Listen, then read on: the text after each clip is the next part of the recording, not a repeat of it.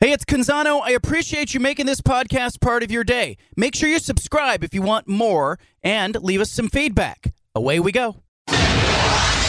Initialize sequence. Welcome to The Baldcast, a production of John Canzano's Bald-Faced Truth. Oregon State coach Jonathan Smith will be joining us in the 5 o'clock hour, the happy hour. Want you here for it. TJ Mathewson has been in and around the Oregon State camp all season long. You can read his work at 750thegame.com as our insider. He's joining us now to talk about the Beavers. All right, your rapid reaction when you saw the Beavers at 16 in the college football playoff rankings, TJ, about where they should be, or were you surprised?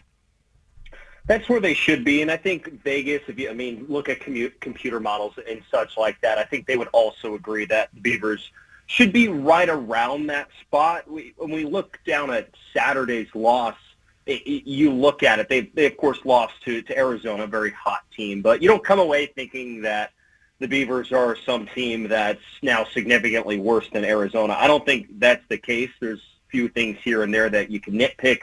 And those things that you do nitpick do drop them from 11 in the AP poll to now 16 in the college football playoff. But it seemed about accurate, and I think most people agree, and it would also be shown that there's still a lot ahead for this team coming up here in the coming weeks. Important game at Colorado. Always curious out of a loss how Oregon State or any other team will react. Do you have a sense of what this team will be like coming off of a disappointing loss at Arizona? I have a sense that they need to make sure they don't show some sort of fatal flaw or crux on the road. I feel like, John, in every road game in the Pac-12 this season they have shown something that could lose them a game. And when they come home to Research Stadium, that's not really the case. And that's got to be frustrating for the players. That's got to be frustrating for the coaching staff. So when you look at this late-night game on Saturday, you look at it and say, okay, well, we have probably the biggest advantage we have had in the trenches all season outside of an FCS game against UC Davis. We can't let anything else disrupt that. I mean, you can't let turnovers disrupt that. You can't let poor quarterback play disrupt that. You can't let penalties disrupt that. When you have such an advantage as a 2-touchdown favorite on the road, there's something that you know you shouldn't do. Otherwise, I would expect the energy to be pretty high, and this team can constantly just echoing the week-to-week message to take Sunday and flush it and then move on to the next, and that's what I expect we'll see. Jonathan Smith said the decision to try the fake field goal at the end of the first half was a bad call. Does this haunt him all season, or do you take the good with the bad, knowing that some of that aggression has been part of the success at Oregon State?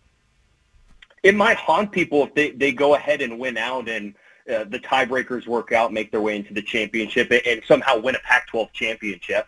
Because you'd think back to this past weekend in Tucson, and a 3-point difference was the difference between a tie at the end of regulation and winning and losing at the end of regulation.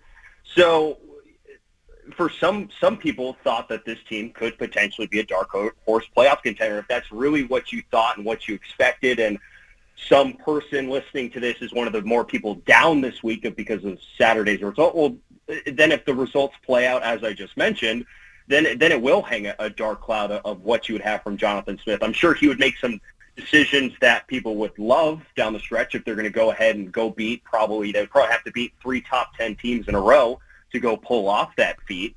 But so if your expectation at the end of the season was higher than just a Pac-12 championship, which I think realistically was for some people, then I think it absolutely hangs over some people's heads. Maybe not Jonathan's, maybe not the players, but certainly for people watching and people who want to see this program achieve as much as they can. Right now, DJ Uiagalelei, I mean, he's playing all right. I think he's been okay.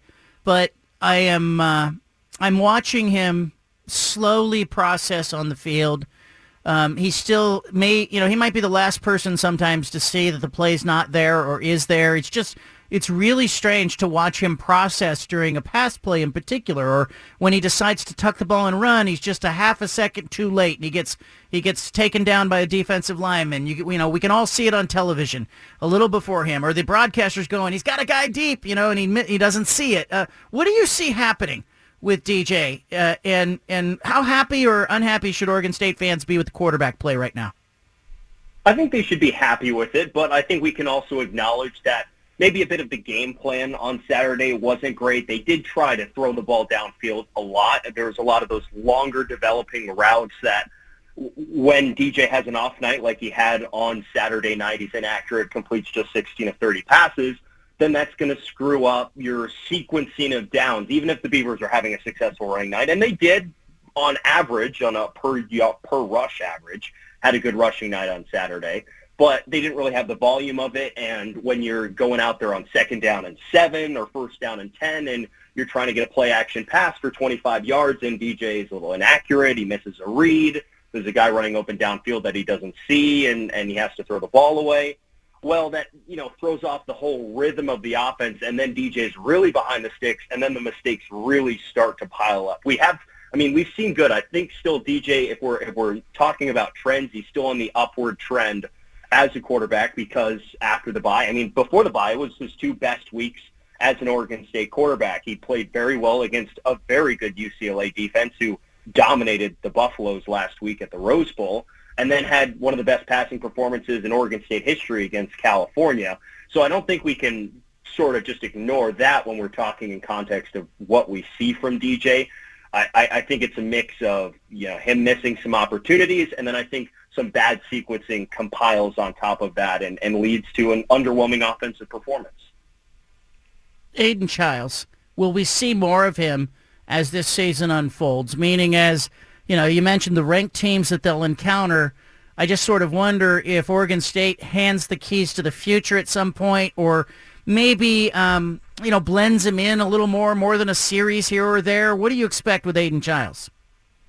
We're going to keep seeing him. My biggest question is, are they going to put him in when the Beavers are down? And the answer is yes, they did. They put him in against the Wildcats when the Beavers were down in the football game in the first half, and he still went down there and scored some points.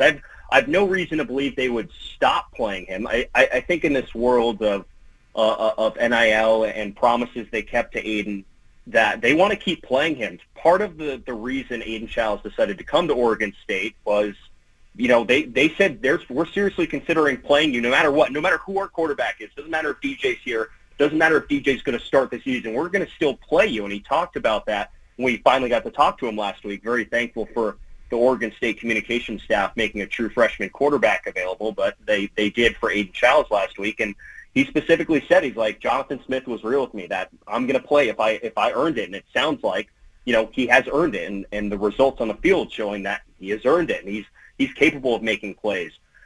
I'm just, when we get down to the nitty-gritty of the season, and it's a top 10 Washington team and a top 10 Oregon team to finish the season, do they still want him out there? Do they want him with the rhythm of the offense? Do they want, if DJ has a good first drive, a good first 2 drives, take DJ out for what it would probably be 6-7 minutes of game time, given the drive on the other opponent's side and the drive on your side, and is that going to throw the offense off rhythm? I mean, that's a decision for the coaching staff to make. But from everything we've seen, he's going to keep playing, and I don't see a reason why he would stop playing. We're talking to TJ Mathewson. He is our insider at 750thegame.com. You can read his insights. What do you expect for the Colorado game? Oregon State has not been good on the road. Colorado has been really shaky, clunky, however you want to put it. What are your expectations on Saturday night in Boulder? First up, avoid mistakes, as I mentioned earlier. But second, they're going to have such an advantage along the line of scrimmage, especially while the Beaver offense is on the field and the Colorado defense is on the field. The Colorado defense, their strength is getting turnovers. But outside of that, I mean, the Beavers line up and just hammer the football. We haven't seen them really hammer the football consistently against a team in a couple of weeks. So now that the Beavers finally see what the weakness of that defense is, keep the ball away from Travis Hunter on the outside. He made a couple of amazing plays against UCLA in the Rose Bowl last week. Keep the ball away from him. run the ball 60% of the time. I think that would do it. I think even if Jake Levengood is questionable this week, it didn't sound too great when Jonathan talked about him on Monday. Tanner Miller's done a good job, though. They're at center, even with some injuries on the offensive line. The Beavers just run up and run the football right at Colorado. They should have a ton of success, and it beautifully counters the other side of the football where Colorado cannot run the football. They don't have a great offensive line. Sadur Sanders has been the most sacked quarterback in college football, and the Beavers' defensive line has been really good at getting pressure this year. So they can force him in completions. They get him on the ground a few times. They throw the Colorado offense out of sync as well. They get some shorter drives, and all of a sudden the time of possession starts adding up, and the Beavers can really milk this game away with some of their really explosive playmakers on offense. I don't see any reason why the Beavers should lose this game given the trenches, and when you have an advantage this significant, you should take care of business. All right, TJ, I appreciate your work on the Beavers. We'll have you on next week. There's TJ Mathewson. You can read his work at 750thegame.com. Oregon State's got to win at Boulder. You can't with a straight face say that, hey, you let one get away in Tucson. Oh, you let one get away in Washington at Pullman. You can't do that again for a third time this season. This team has to win road games. It has to show that it knows what to do on the road. And if you're going to give your fan base and the rest of the country any kind of supporting evidence for you being number 16 in the college football playoff rankings, you do that by going to Boulder and running the football down Colorado's throat. They haven't stopped anybody on the ground this season. We got our big splash coming up. A little bit of breaking news. Bobby Knight, the former Indiana University and Texas Tech University coach, has passed away at the age of 83. I covered Knight in the late 1990s. He was never boring. He was a controversial, polarizing figure, undoubtedly a winner, and a guy who was one of the great teachers in the game of college basketball. Our big splash is coming up. Well, Bobby Knight passed away at the age of 83 today, according to his family. The release going out on social media. I covered Bob Knight as a beat reporter in 1998 in the 98-99 basketball season. I remember going out to Indiana. I knew nothing about the state of Indiana when I took that job, and I remember I was working at the Santa Cruz Sentinel at the time. I was covering high school basketball, a little bit of community college. I would occasionally get to go cover an NFL game or a Major League Baseball game, but by and large, it was a big step up for me to cover a college beat full-time, and especially to be on a program like Indiana basketball. And I had the fortune of the high school coach at the local high school at Santa Cruz High School at the time happened to be Pete Newell Jr. That's right. It's the son of Pete Newell Sr., who was Bobby Knight's mentor. And so the Newell family knew Bob Knight like he was a son in that family. And so it was really interesting to have that experience and have that knowledge of him prior to going out there to cover that team. And it was really interesting to me to go to Big Ten Media Day for the first time in 1998. I believe it must have been October of 1998, September of 1998, whenever they held Big Ten Media Day. I remember it was at the United Center in Chicago, and on my way out there, I had read the book Season on the Brink, the John Feinstein book about the Indiana basketball team in 1976-77 that won the national championship.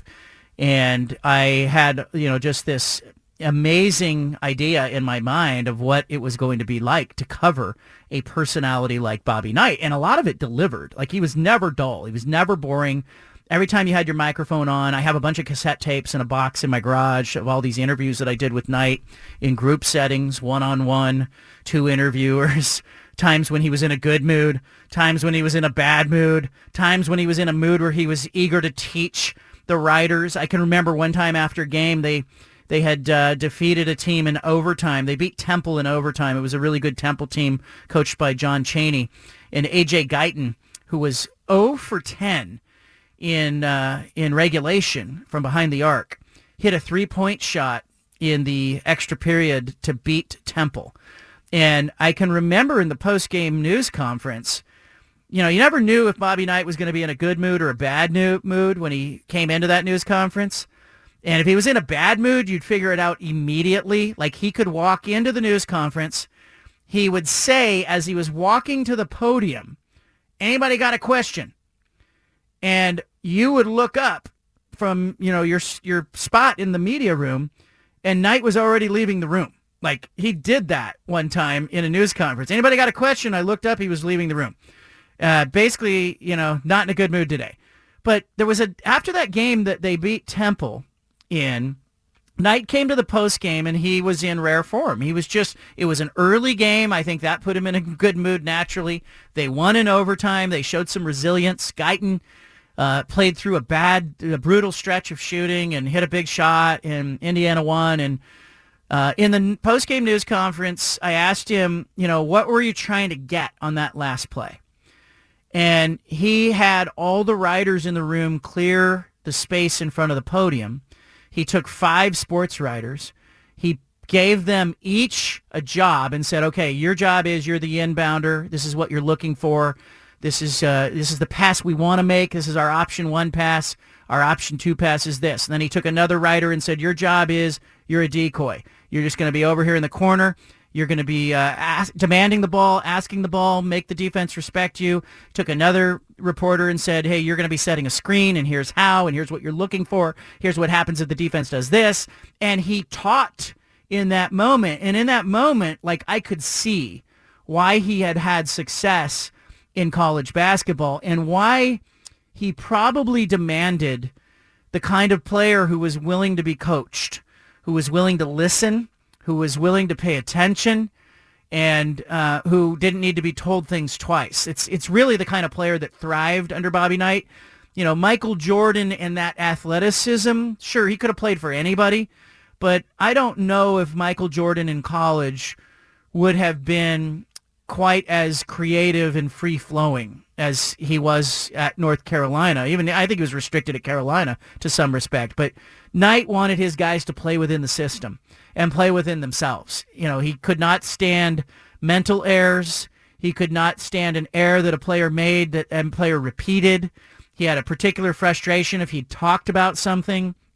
On those days in press row, you could be right by the huddle, and you could hear him talking, and you could hear him tell a player, don't let them drive the baseline. And if the player then, gave the baseline up, he'd go ballistic. I remember one time, and Steven, you might be able to relate to this as a basketball guy, the opposing team was in a zone defense, and Knight told Antoine Randall, who went on to play in the NFL, he told him, quit dribbling the ball down the middle of the court. I want you to dribble to the right side or the left side of the key.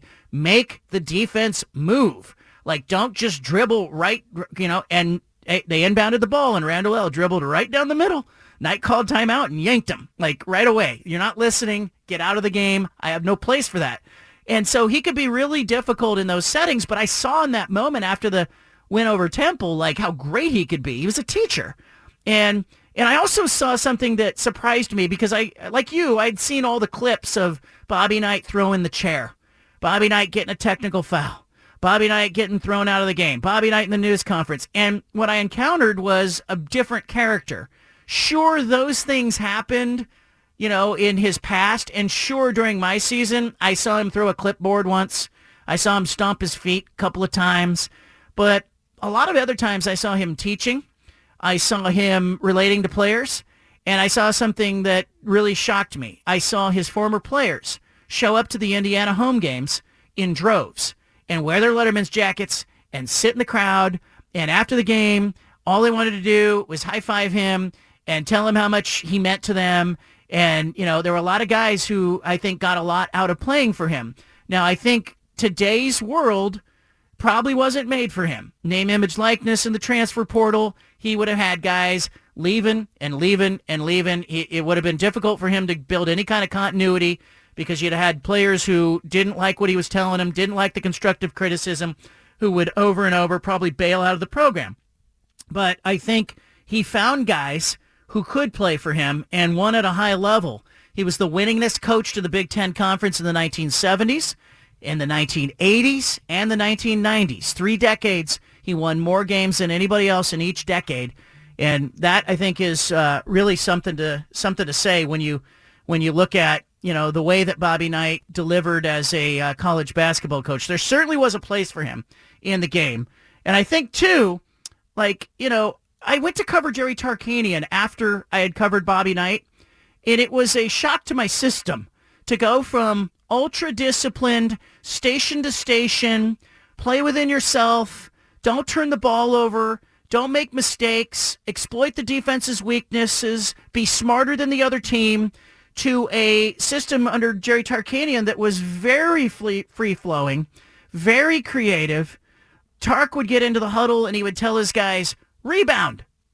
And then they break the huddle. Bobby Knight was in there going, here's the play, here's what we're running, and he's diagramming it, and he's expecting everybody to see it the way he sees it because he had seen it for 40 years. And frankly, he was a guy who came up at West Point alongside Mike Krzyzewski, and they had that kind of, experience and respect and command of the game. Certainly, though, I think he went sideways after I left. I remember 1998-99. I was not surprised after that he had the run-in with the student on campus. There were things that he was doing that, were not tolerated, shouldn't be tolerated. You never should put your hands on a player, shouldn't put your hands on a kid on campus. Ultimately, I think it was kind of an eye-opener to see that here was a guy who belonged in college basketball for all those years in the 70s, 80s, 90s that really struggled late in his career to, as he was aging as well, to with how the game and how kids, frankly, were changing. He's, Hall of Fame coach. You look at his national championships, you look at an undefeated season, you look at, all the success stories that he has had with players, and you say, hey, he won a lot more than he lost. But clearly one of the polarizing figures in college basketball. And frankly, our big splash without playing the benchmark today is the death of Bobby Knight at the age of 83. Now, I go to Big Ten Media Day at the United Center in 1998, and Pete Newell Sr. had talked to me on the phone prior to me going out to Media Day. I had never met Bobby Knight. I didn't know what to expect. I got to be honest with you. I was a little intimidated going into those that big news conference, the United Center, and all these national reporters there. And here I was, brand new on the beat, Bobby Knight's on the podium. And Pete Newell Sr. told me, he says, hey, I'm going to tell Bobby that you're coming out to cover his team. And he says, you're not going to get any favors from Bobby, but, the fact that you know me, you know my kid, it's it'll go a long way towards, at least your initial relationship with Bobby, maybe establishing some rapport. And so Pete Newell Sr. told me, when you go to Media Day, I want you to get on the microphone or raise your hand and ask Bobby, can you win in today's game with a back-to-the-basket center? He says, then he's going to know that's you. That's the guy that knows the Newell family, and he's going to identify that's you. Okay, I know you.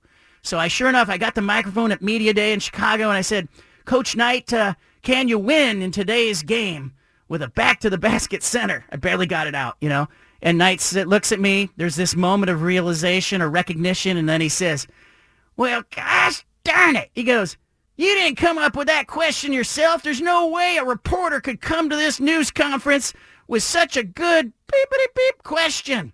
And he said, you must have got help with that. That's it. And he went on for 4 or 5 minutes explaining that no reporter in their right mind would be smart enough to ask that question, that it had to have come from somewhere else. And only he and I knew that it came from his mentor, obviously Pete Newell Sr. Bobby Knight, dead at the age of 83. All right, coming up, we get 4 o'clock hour. We'll play some Punch It audio. 5 o'clock hour, Jonathan Smith. We